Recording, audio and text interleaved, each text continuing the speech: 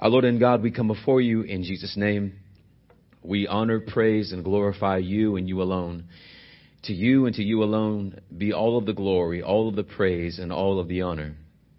We pray that this morning as your word goes forth, that you would give to us listening ears. We pray that you would give us believing hearts and understanding minds.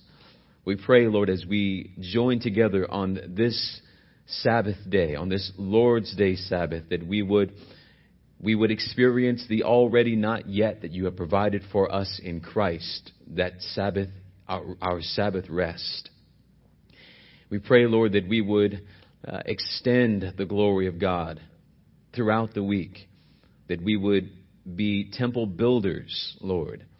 We would be people who honor and exalt you by living lives that glorify you and by being eager to share the gospel with all peoples, all nations, all tribes. Help us, Lord, to see all of these wonderful truths today and more as your word goes forth. And we pray that it would be accompanied by your Spirit. Help me to decrease so that you can increase, to become less so that you can become more. I decrease, Lord, so that you can increase. Let your people not hear me or see me, but hear you, see you. For your glory and for your honor. In Christ's name we pray. Amen. Amen. The last Lord's Day that we joined together, we considered the dominion mandate. If you remember from last week, the dominion mandate that God issued to the apex of his creation, man. The Bible says in Genesis 1:28, verse 28, and God blessed them, and God said to them, be fruitful and multiply, fill the earth and subdue it, and have dominion over the fish of the sea, and over the birds of the heavens, and over every living thing that moves on the earth. Adam was called to represent God on this earth. As an image bearer, Adam was to conduct himself in a way that reflected who God is. In the dominion mandate, Adam was commanded by God to be fruitful and to multiply, to subdue the earth, as he says in verse 28. God commissioned man to spread his image, the image of God, to the ends of the earth. And this would be accomplished through the producing of offspring and by extending the garden, which is the first temple, to the ends of the earth. We learned that Eden was the place of the presence of God on the earth. This was the unique place where the presence of God dwelled. Eden was the sacred space in the initial creation of all things. As we talked about last week, did Adam succeed in fulfilling the dominion mandate? No.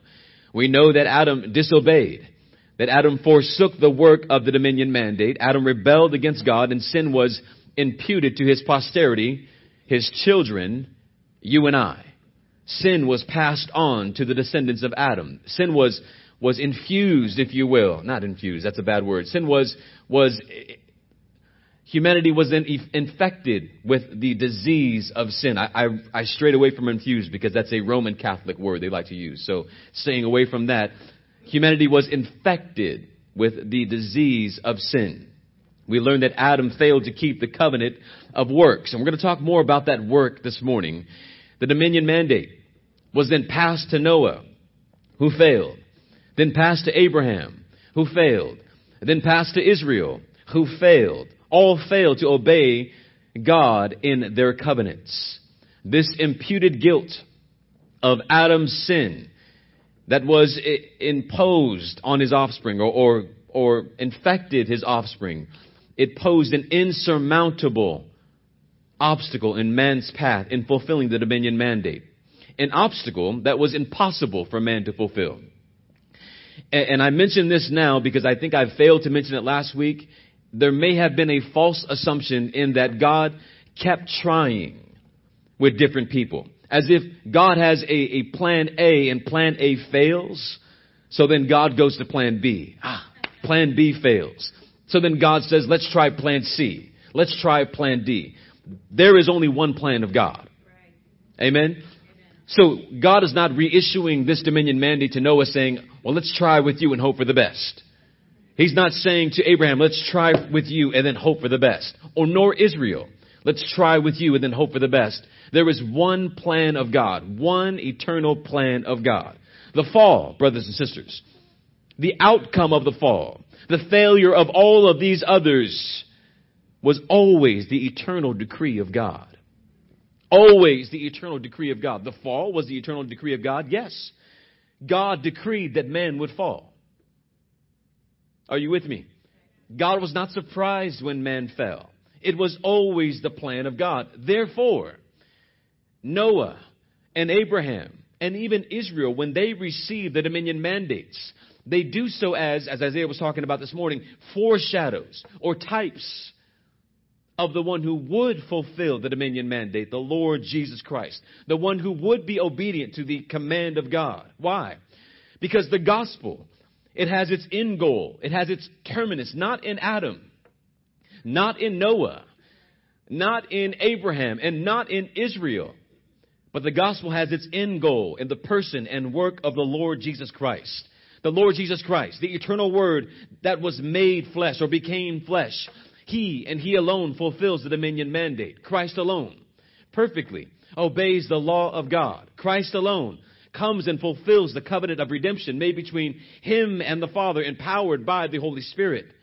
Christ alone works. Christ alone fulfills the dominion mandate. Christ alone makes a new creation and extends the glory of God through them. Who is them? The bride of Christ, the church, to the ends of the world. As a result, Christ, His life, His death, His resurrection, His ascension. As a result of all of these things and more, God has put all things under His feet. And it is now Christ who fulfills the dominion mandate. We, the church's bride, we are the helpmate of Christ. And what do? Just as Eve was the helpmate of Adam, we are the helpmate of Christ. And we help Christ by extending the image of God, the glory of God, the temple, to the ends of the earth through evangelism, through sharing the gospel. This is what we discussed last week. If you didn't hear last week's sermon, you need to go back and hear the one before that, because they're connected. And those other sermons that we listened to, that we preached the weeks before, are going to help you today. As we journey into the second chapter of the book of Genesis, we carry all of those things with us. Every single one of those things that we have learned until now, carry those with you as we journey into the book of Genesis. And brothers and sisters, as you journey through the rest of the Bible, carry those things with you. One of our friends says that if you get the garden right, you get everything right. If you get the garden wrong, you get everything wrong. So as we journey into the second chapter of the book of Genesis, let's stand for the reading of God's word. I'll say it in just a moment.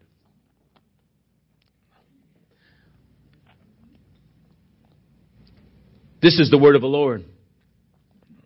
Please give it your full attention. Genesis chapter 2, verse 1. Thus the heavens and the earth were finished, and all the host of them. And on the seventh day God finished His work that He had done. And He rested on the seventh day from all the work He had done. So God blessed the seventh day and made it holy, because on it God rested from all His work that He had done in creation. God add a blessing to the reading of His word. Please be seated this morning.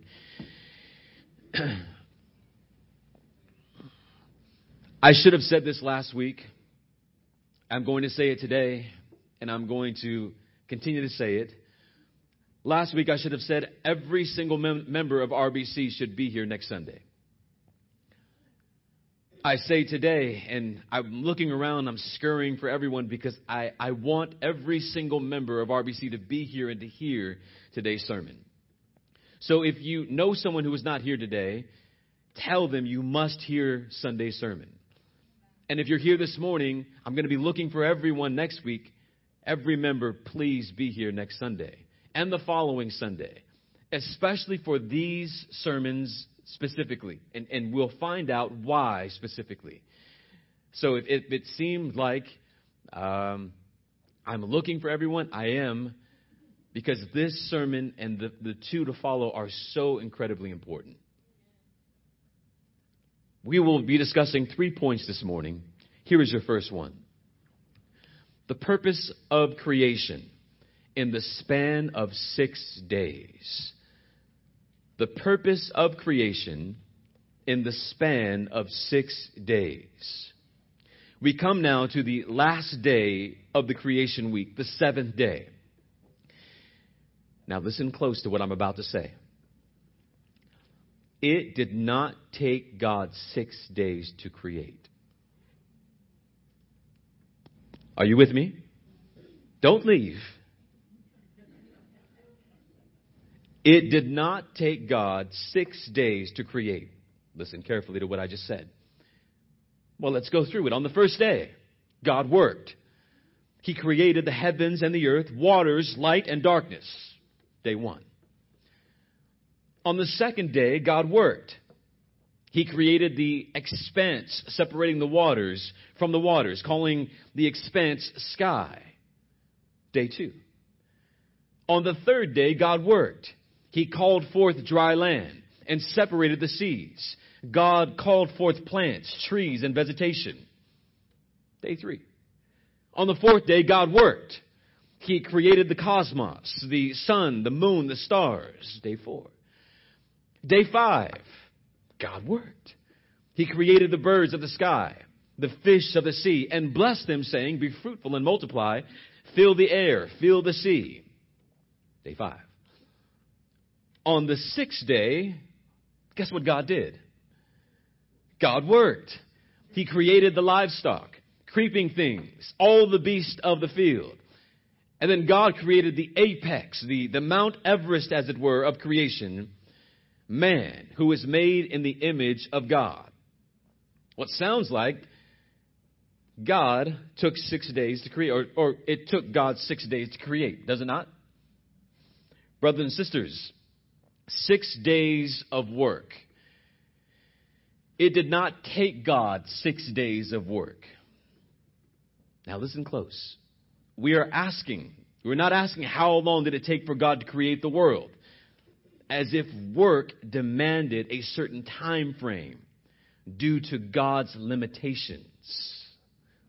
Hear me again.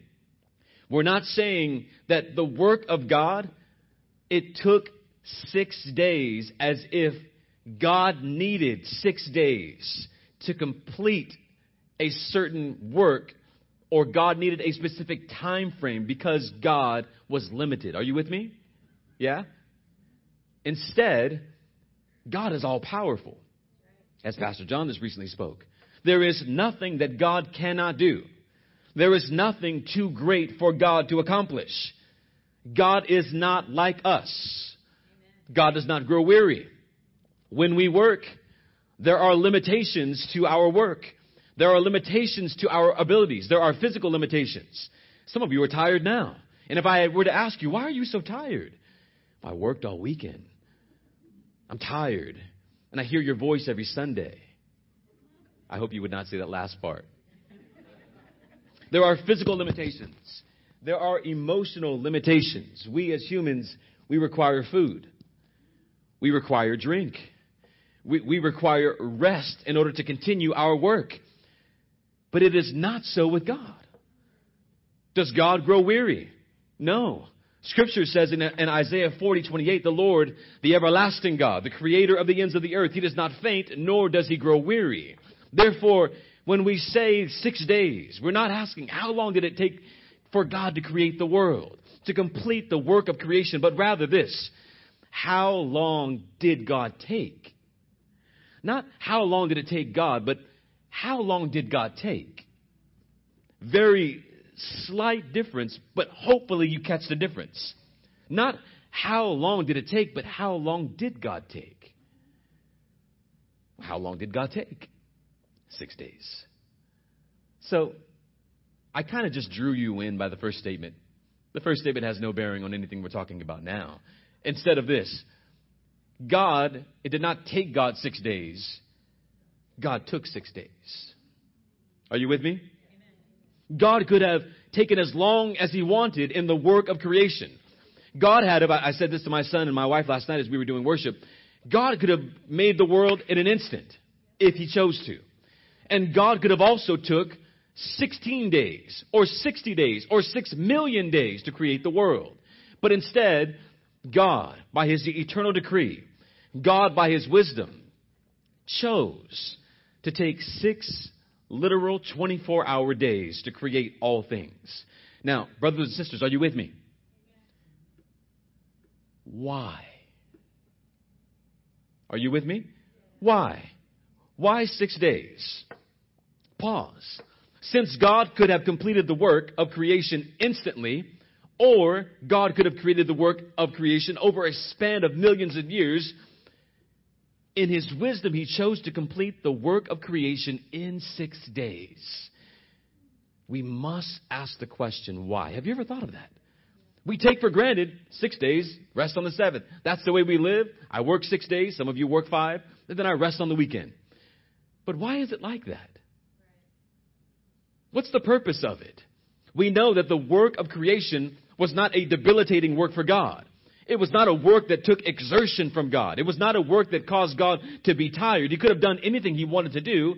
God did not proclaim, wow, hey, I'm done. 6 days. That actually went a lot faster than I thought. Right? When we work, how do we work?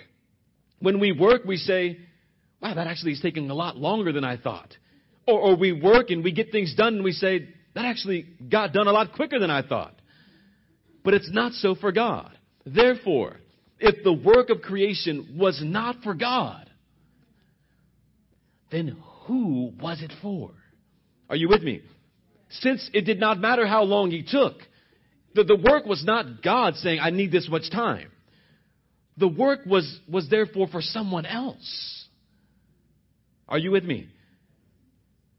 Where do we go to answer that question? Who was the work for then? We must allow God to answer this question for us. And the place that he has answered that question for us is in his word. Go to Exodus chapter 20. Exodus chapter 20, Moses is receiving the law of God. And as God begins to deliver his holy law to Moses, he begins with the moral law. You shall have no other gods before me. You shall not worship idols. You shall not take the Lord's name in vain. And then the Lord comes to the 4th commandment in the moral law of God. And what does he say in verse 8? Exodus chapter 20 and verse 8. Remember the Sabbath. Remember the Sabbath day and keep it holy. To keep it holy. And we're going to speak more about this in a moment, but God calls his people to remember the 7th day. In Hebrew, it is the Shabbat, the Sabbath. This day is a sacred day. It is a day that has been set apart or blessed by God. Now listen close. Why was it important for men to obey, to observe this day and keep it holy? The Bible tells us, verse 9, 6 days you shall labor. 6 days. And do all your work. But the 7th day is a Sabbath day to the Lord. God commands his people to work for how many days? 6 days. And then rest on the 7th day. Now listen close. Work 6 days and then rest. Why? Why not work 7 days? Some of us would love to work 7 days. We would make more money if we worked 7 days. We would advance in corporations if we worked 7 days. We would be more financially secure and ahead if we worked 7 days. But God commands his people to work 6 days and then rest. Brothers and sisters, why? Well, let's get to the answer to the question. In whose image are you and I created in? God's image. We are created in the image of God. We were created to be fruitful and to multiply. We were created to expand the image of God throughout the entire earth. We are created not only to reflect a knowledge of that God is, but we were created to reflect that we have a knowledge of who God is in the way that we live. And how do we do that? We do that by following the pattern that has been established by God. Pattern. We live to the glory of God. We image God by living the way God lives, or at least the way that God has patterned for us to live. Are you with me? So what is that pattern?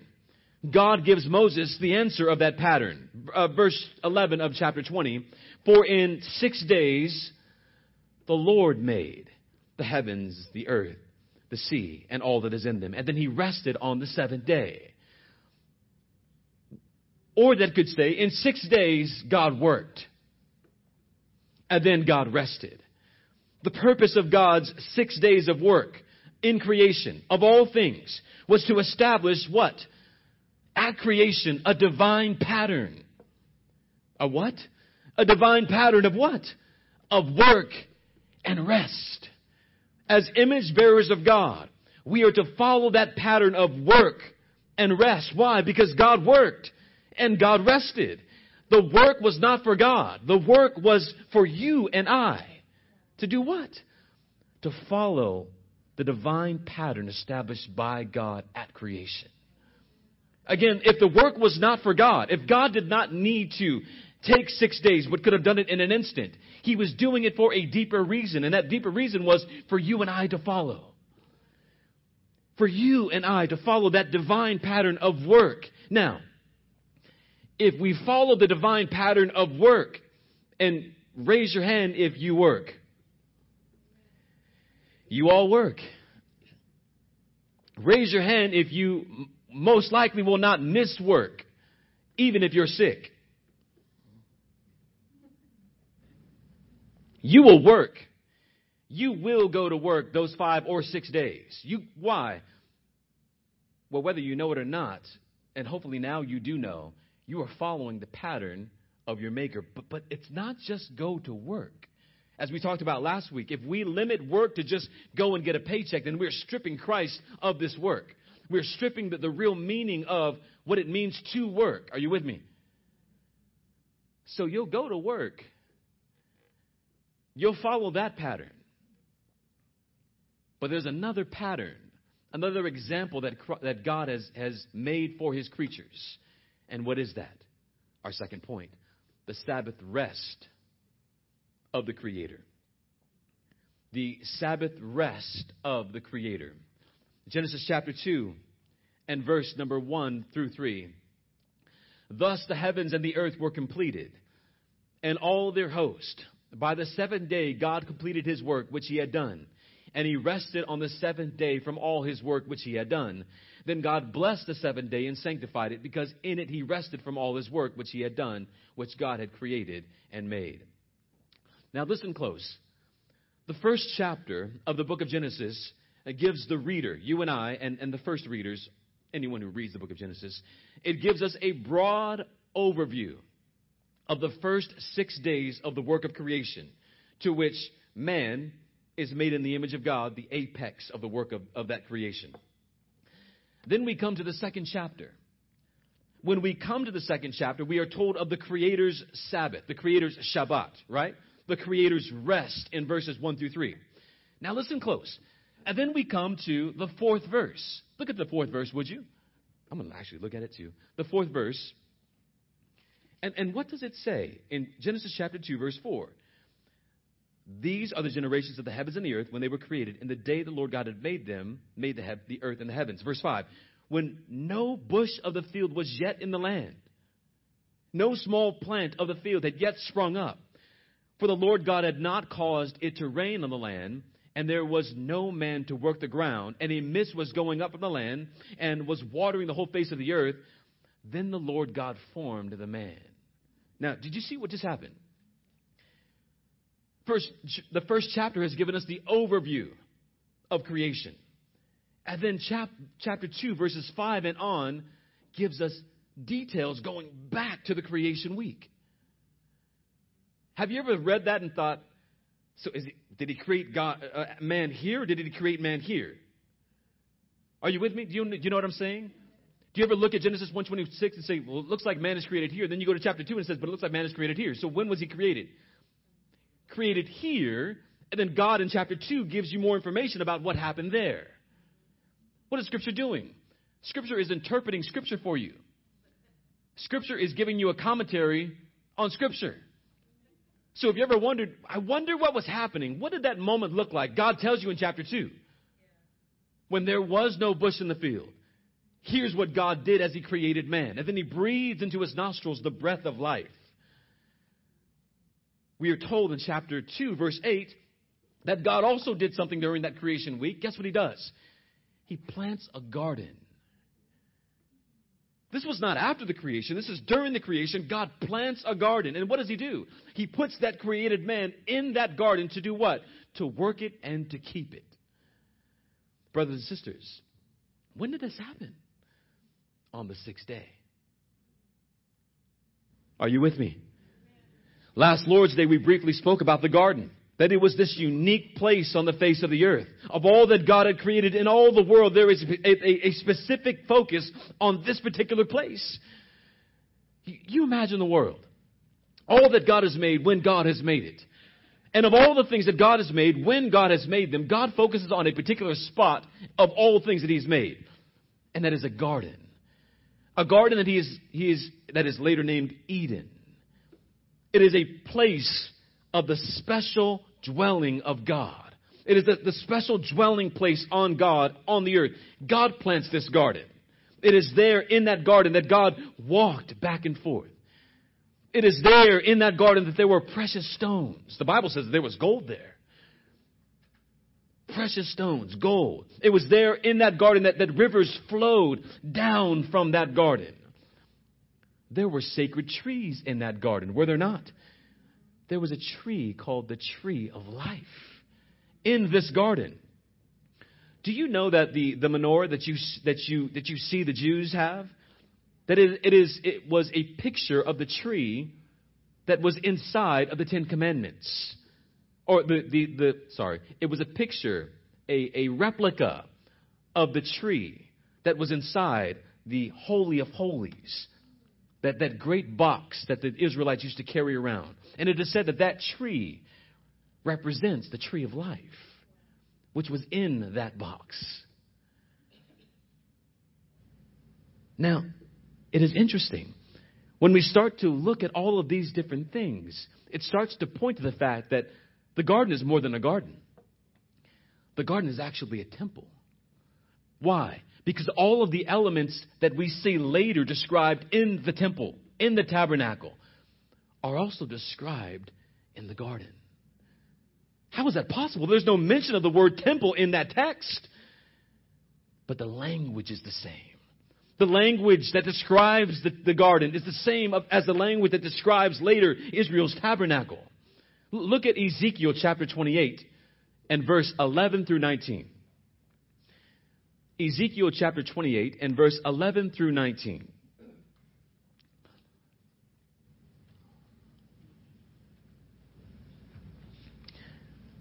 And there are going to be a few verses that I just point to. And as you're there, you can read the whole verse or chapter later. Notice verse 13. It specifically speaks of Eden. You were in Eden. The what? The garden of God. In verse 14 and verse 16, the prophet calls Eden the holy mountain of God. In the Bible, mountains are sites of transcendent spiritual experiences or encounters with God. When someone encounters God, when do they usually do so? On a mountain. On a mountain. G.K. Beale says the prophet Ezekiel portrays Eden on a mountain. Israel's temple was on Mount Zion. And the end temple, the one that you will see in the book of Revelation, was located on a mountain. The prophet Ezekiel identifies Eden as the holy mountain of God. It is the special place on earth where God's presence dwelled. In verse 18, the prophet says, you profaned your sanctuaries. Where? That are where? In Eden. A sanctuary in Eden?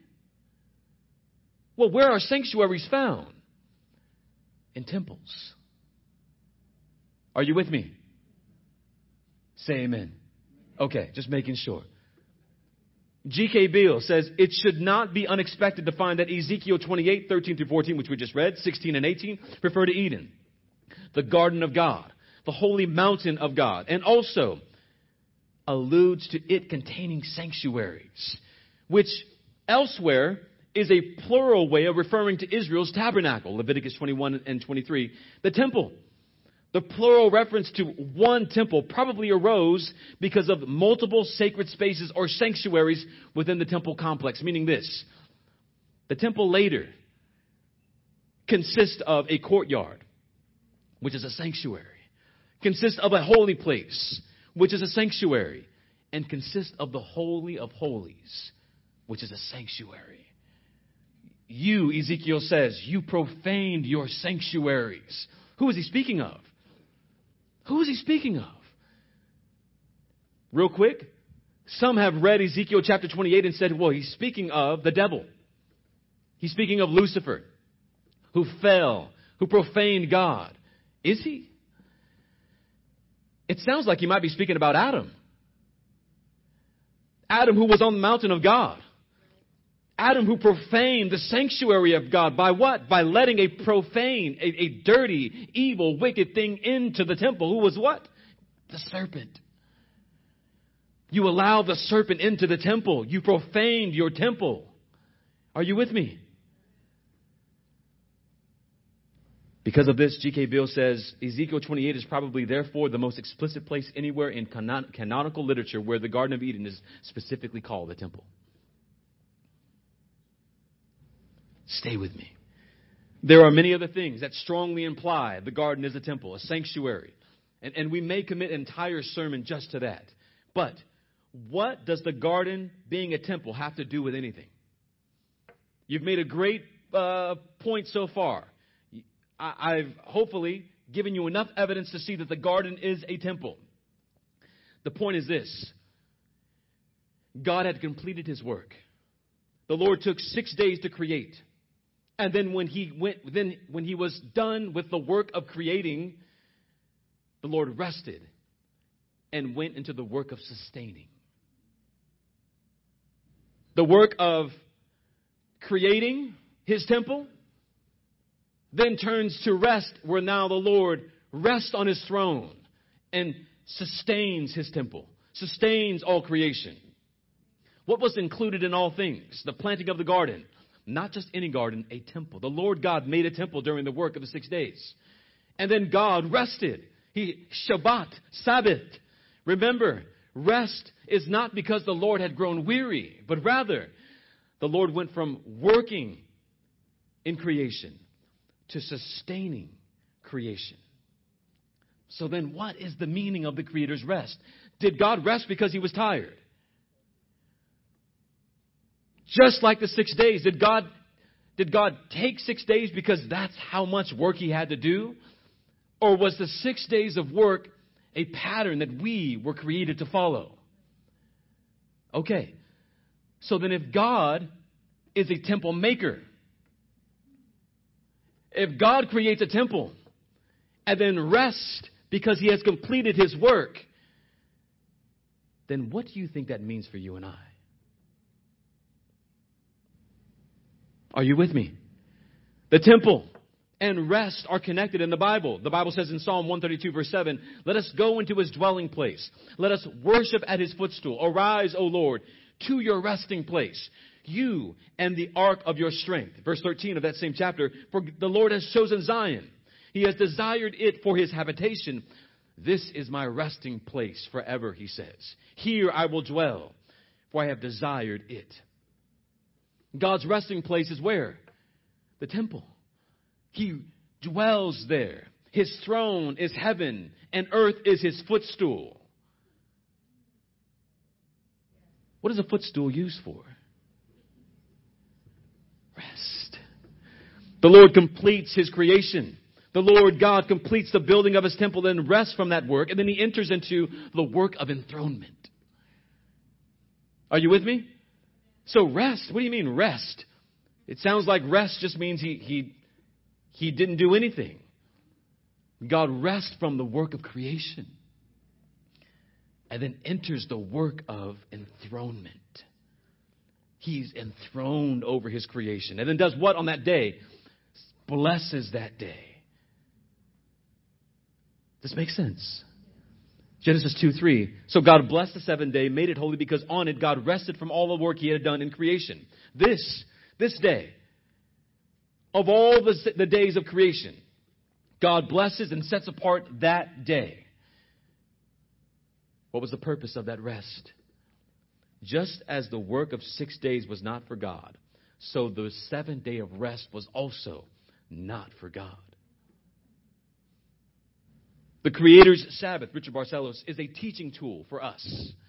It is not only something that tells us about what God did a long time ago, building a temple, then resting, but it is a symbol of what could and would happen for man in the future. It's a symbol. It's pointing to something. The rest of God is something that man will one day enjoy. So God's rest is saying you also can enter into this. It's pointing forward to something that we are to accomplish. Just as we are to accomplish the 6 days of work, extending the garden, spreading the image of God through evangelism, we also could enter into a rest that God is promising to His creation. When God commands Israel to observe the seventh day, what does He use as His reasoning for observing the seventh day? He uses creation. When He says rest, He doesn't just say, hey guys, just rest. I know you've worked hard, you need to rest. Instead, He points to Himself and says, just as God worked 6 days and then rest, so you must also work and rest. He uses creation as His divine exemplar or a divine example of what we are to follow. Look at creation. Follow that. Adam was called to follow the work of his Creator. Adam was called to follow the example of his Creator, who did what? Built the temple. Now, what do people do in temples? Huh? Worship. Worship. What was Adam supposed to do? Expand the temple so that people could do what? Worship God. And then when his work was completed, what would he enter into? Rest. Rest. This was Adam's vocation, to be a temple builder. Adam was to work, to be fruitful and to multiply, to extend the image of God, to work the garden, the temple, to extend that temple to the ends of the earth. Adam was called to work. And like his Maker, he was called to enter into that same rest as his Maker. If Adam succeeded in this covenant of works, hear me? If Adam succeeded in this covenant of works or obeyed God in his work, he would have been given the right to the tree of life and would have entered into his rest, the rest of his Creator, his Sabbath, an eternal rest. This is the purpose of 6 days and 1 day of rest. This was not necessarily for God, but God set it up as a pattern for man to follow so that man could live and glorify God. So ultimately it's for the glory of God. But God has established this for you to follow Him. Brothers and sisters, it was a gift. A gift from man or from God to man. God wrote this law, this moral law, on the hearts of men. It is a moral law that God wrote on the hearts of men and was established at creation to observe this day. The law of God, that law, did not begin at Sinai. That law of observe the Sabbath did not begin at Sinai. Why? Because God says, when He gives them that fourth commandment, He says, look at creation. That's where it started. Are you with me? It was not a unique law only to Israel. Why? Because it began and it was established at creation by the Creator. It has a meaning prior to it has a meaning prior to the status of an ordinance for ancient Israel. Its consecration as a sacred day. It dates all the way back to Genesis 2, not Exodus 20. Amen? What did Jesus say to those who opposed Him as He worked on the Sabbath day? Mark 2:27, the Sabbath was made for man, not man for the Sabbath. So the Son of Man is the Lord even of the Sabbath. What came first? Man or the Sabbath? Man. When was man created? On the sixth day. Man came first and then the Sabbath. The Sabbath was not for the Jews. Jesus did not say the Sabbath was made for the Jews, not the Jews for the Sabbath. Jesus said the Sabbath was made for man, not man for the Sabbath. It was established when Israel, it was not established when Israel was established. It predates Israel. Amen. At least by one day. So, brothers and sisters, the Sabbath was God's divine rest, wherein he rested from his work of creation and building a temple. He then entered into his rest of glory and enthronement. The work of God. The Lord God worked and rested as a divine example for man to follow. That was established as a mandate of creation, or a mandate via being created in the image of God. Adam was to build a temple like his maker. The Creator's Sabbath was a promise that pointed to something greater if man had accomplished his work. It was a symbol that pointed to something, listen, better than what Adam had initially received in his initial created state. Did you hear that? The rest of the Sabbath was something that God was pointing to that was greater than what Adam was initially created in. How is that possible? Adam was sinless. But Adam was created in a mutable state. He could change his... Let's go to third point. Third point. Man's failure, Christ's obedience. Man's failure, Christ's obedience. Genesis chapter 2, verse 1 through 3. Thus the heavens and the earth were completed, and all their host. By the seventh day God completed his work, which he had done. And he rested on the seventh day from all his work which he had done. Then God blessed the seventh day and sanctified it, because in it he rested from all the work which God had created and made. The Garden of Eden. We'll do a little review, then just jump forward. The Garden of Eden, first temple. Adam was called to cultivate that space, to tend the garden. Extend the sacred space of God. Amen? Extend the temple to the ends of the earth. Amen? Brothers and sisters, this mandate was for Adam. It was for humanity. There was therefore, as I can't remember the pastor's name, that there was an onward, upward call for Adam. That there was an onward, upward call for Adam. This pastor that Pastor Zay recently let me listen to. How many of you have ever read or heard of the Chronicles of Narnia? Aslan, when they finally reach their destination, they are excited because they think that they've arrived. And Aslan keeps saying to the people, onward, upward, that there is more to be seen, that there is a deeper, higher place that we are to go to. We're not completely all the way there yet. When Adam was created, there was an onward, upward. There was an onward, upward calling for man. That there was something greater that Adam could achieve. Man was created in a state that could be improved or worsened based upon his obedience or disobedience. Adam was created in a mutable or changeable state. Man's initial creation, it could have been improved or decreased based upon his obedience to the covenant of God, or the covenant of works. And how do we know this? How do we know that Adam's condition could have improved or worsened? Well, did his condition worsen? Or did it get better? It got worse, right? A whole lot worse. Adam sinned. And because of his sin, he was removed from the Garden of Eden. If he would have obeyed, he would have been given the right to the tree of life. He would have improved his condition. He would have worked and obeyed. He would have entered into that Sabbath rest. Did he succeed? No. Did Adam extend the glory of God? No. Did Adam make a temple like his maker? No. We know all the answers to those questions. The serpent deceived both the man and the woman, and they disobeyed. They were exiled from where? The temple. They were removed from the presence of God. They did not enter into the rest that God promised they would enter into should Adam have kept the covenant of works. They never entered it.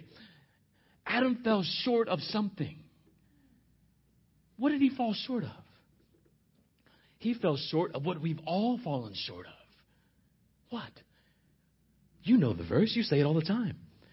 Romans 3:23. For all have sinned and fallen short of the glory of God. That did not become true when Paul penned that in Romans. That was true when Adam fell in the garden. Are you with me? This includes Adam. All. Adam is included in that all who have fallen. Yes, all have fallen. Adam is the reason why we all have fallen short. And fallen short of what? Glory. The glory that Adam failed to accomplish due to his disobedience. That rest that Adam did not enter into. All humanity is now born in sin and iniquity. Our minds are polluted and darkened from the truth. Our wills are now disabled and unable to do spiritual good unto eternal life. Our hearts naturally hate God and His law. But to God be the glory. He has not left us on our own. He has not left us in that helpless, hopeless state of condition. John 1:1, in the beginning was the Word. And the Word was with God, and the Word was God. He was in the beginning with God. All things were made through Him, and without Him, not a thing was made that was made. And the Word became flesh, verse 14. And did what? Tabernacled. Tabernacled among us. His presence once again was among us. And we have seen His glory. Glory as of the only Son from the Father, full of grace and full of truth. The Lord Jesus Christ came as the second Adam, the better Adam. He perfectly obeyed the righteous law of God. He lived in perfect obedience, in perfect obedience and in passive obedience to God. He was a divine exemplar of God. What did He do? He worked. The first Adam was called to work. What does the second Adam do? He worked. He tells you Himself, my Father is working until now, and I am working. John 5:17, remember that? My Father has worked, and now I am working. I am completing this work that God has called me to do. What was that scripture in reference to? Do you know the context of that passage? John 5:17, I'm working. It was in relationship to the Sabbath. To the Sabbath. The Lord Jesus was actively working to complete the work of building a new temple. A new temple? A new creation. A new creation? The church. His bride. His bride. What did the Lord say when He cleared out the money changers in the temple? They said to Him, what sign do you do for all these things? Jesus said, destroy this temple and I will raise it up in 3 days. Yes, talking about His own body, but also pointing forward to a new temple in which would house the Holy Spirit of God. We now are the temples of God. 1 Corinthians 3:16, do you not know that you are the temple of God? The Spirit of God dwells in you. Unlike the first Adam who disobeyed God and caused death, the last Adam, the Lord Jesus Christ comes and lives in perfect obedience so that we might live. Romans 5:17, for if by the transgression of the one, death reigned through the one, much more those who receive the abundance of grace and of the gift of righteousness will reign in life through the one, Jesus Christ. Unlike the first Adam, who brought his children into sin, and we all fell short of God's glory, the second Adam comes, and what does he do? He brings many sons to glory. Unlike the first Adam, who failed in his work, who never entered into his Sabbath rest, the second Adam completes his work. He fulfills the covenant of redemption. And at the same time, he accomplishes for man what man failed to accomplish for himself. He actively obeys God, passively submits to the torture of man, enduring the suffering and the shame of a common sinner. He drinks the cup of the wrath of God down to the very dregs, yields up his life, becomes our substitute, our sacrifice. His death was the death that we deserved. His price was the price that we could never pay. But glory be to God, brothers and sisters, death could not hold him. Death could not hold him. He rose on the first day of the week. He was seen by his disciples. He gave to them the promised Holy Spirit. He ascended to glory. And He entered into His rest. What is that rest? Glory. Glory. It is the glory that we who are in Christ now have in Christ. What does the Scripture say? Matthew 11:22 or 28. Come to me, all who labor and are heavy laden, and I will give you rest. That scripture hopefully takes on a whole new meaning for you. Come to me, all you who work, all you who are heavy laden. What is the work? What was the heavy laden in reference to? The law. All of you who are working, not all of you, man, you had a 12-hour day? Gosh. Come here, let me pour some water on your head. You'll feel better. No, it was in reference to the law. That law that was heavy, that law that was a burden. Why? Because it was a law that we could not fulfill. Come to me, He says, Him, and He will give you rest. Why? Because He completes the work for us. He enters into His rest. We who are in Him also share in that rest, in that glory. We worship, therefore, on the first day of the week. Why? Why? I thought it was work 6 and then rest on the 7th. Today is not the 7th day. Today is the first day. Why are we resting and then working? Because the work's already been done. Because the work has already been done. The work that has been accomplished by Christ has already been done. Therefore, when we come on this Lord's Day, Sabbath, we rest. And how do we show our rest? Worship. Worship God. We worship God. Why? Because He and He alone has completed the work. Therefore, we now rest in God. And we, as His helpmate throughout the rest of the week, do what? Share the gospel. Why? Because we have entered into that rest. Do we not want to bring others into that rest, into the glory, into the kingdom of God? We share the gospel to all those who have ears to hear. We share with them where they can find rest. We observe the Lord's Day because on this day Christ is risen. Today's Easter. You'll be here on Easter. On the Easter, April, May, whenever they decide to make it. No one knows. You'll make sure you're there on that day. Every Lord's Day is Easter. Every Lord's Day is a Sabbath rest. Every Lord's Day we celebrate what Christ has done for us. We do not work, then rest. We rest and then work because Christ is victorious. We celebrate His victory in an already not yet, in that onward, upward sense. Keep going. Keep pushing. Keep striving. It has been accomplished, yes, but there is still more while you are here to be done. Share the gospel.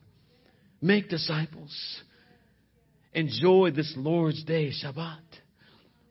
It has been set apart as a sacred day of rest. Not rest in which we just do whatever we want to do. We follow the Creator's pattern, His command that was established at creation to observe this day of worship, to worship God. It's not your day. It's the Lord's day. It's a gift from God that is set apart from God. This is not your day to go on vacation. It's Sunday. We'll go on vacation. This is not your day to stay in your house and clean it up. This is not your day that, hey, you know what? People are coming over. I'll stay home from church and I'll cook. The food will get made. Or do it the day before. This is the Lord's day. It's not Mama's Day, Father's Day, Christmas Day. It's the Lord's day. This is the Lord's day. This is the Lord's day. And we must come celebrate the Son who brings us into His rest. Why would we not, church, say, I must be there?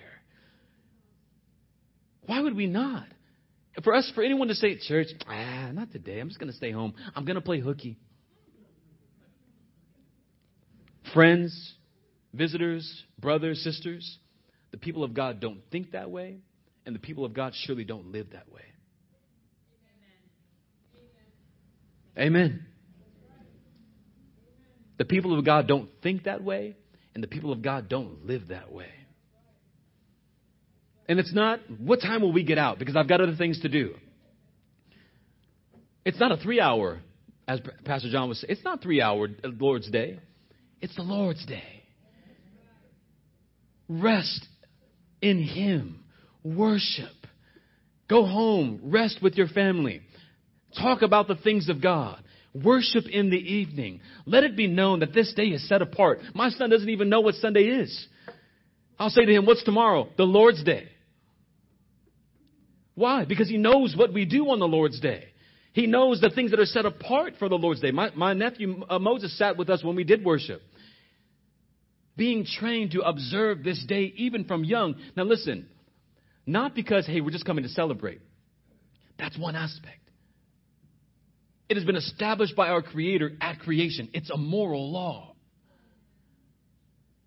that was expected of Adam as he worked. He worked 6 days, and what was he required to do on that 7th day? We don't know how many Sabbaths he observed.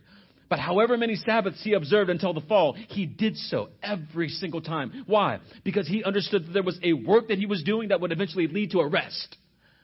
And he would observe that. Someone will say, well, Christ has become our Sabbath rest. He has become our Sabbath rest. And what do we do in light of that? Say, therefore the 4th commandment no longer applies to me. No.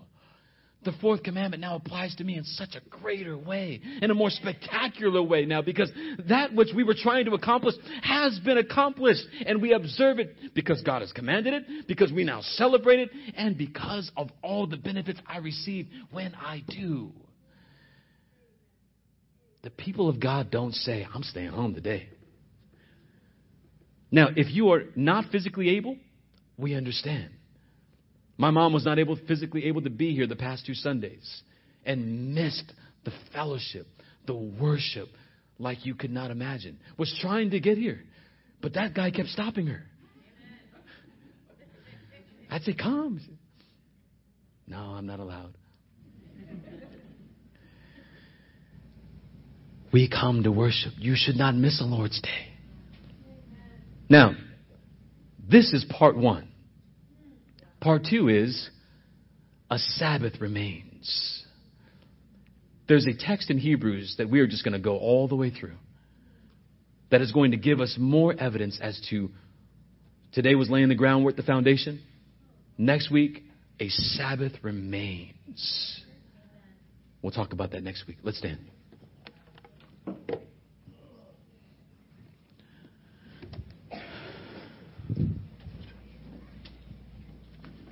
You see why I was so almost anxious to see that all the members are here. So I encourage you, if you know someone who's not here, pass on this sermon to them. We may post it on Facebook so that it's something that is easily accessible. Please be here next Lord's Day Sabbath, and we will continue with this wonderful subject of the Lord's Day. It has completely changed at least my idea, my understanding of why I'm here, why we are here. And I hope it's doing the same for you. Let's pray.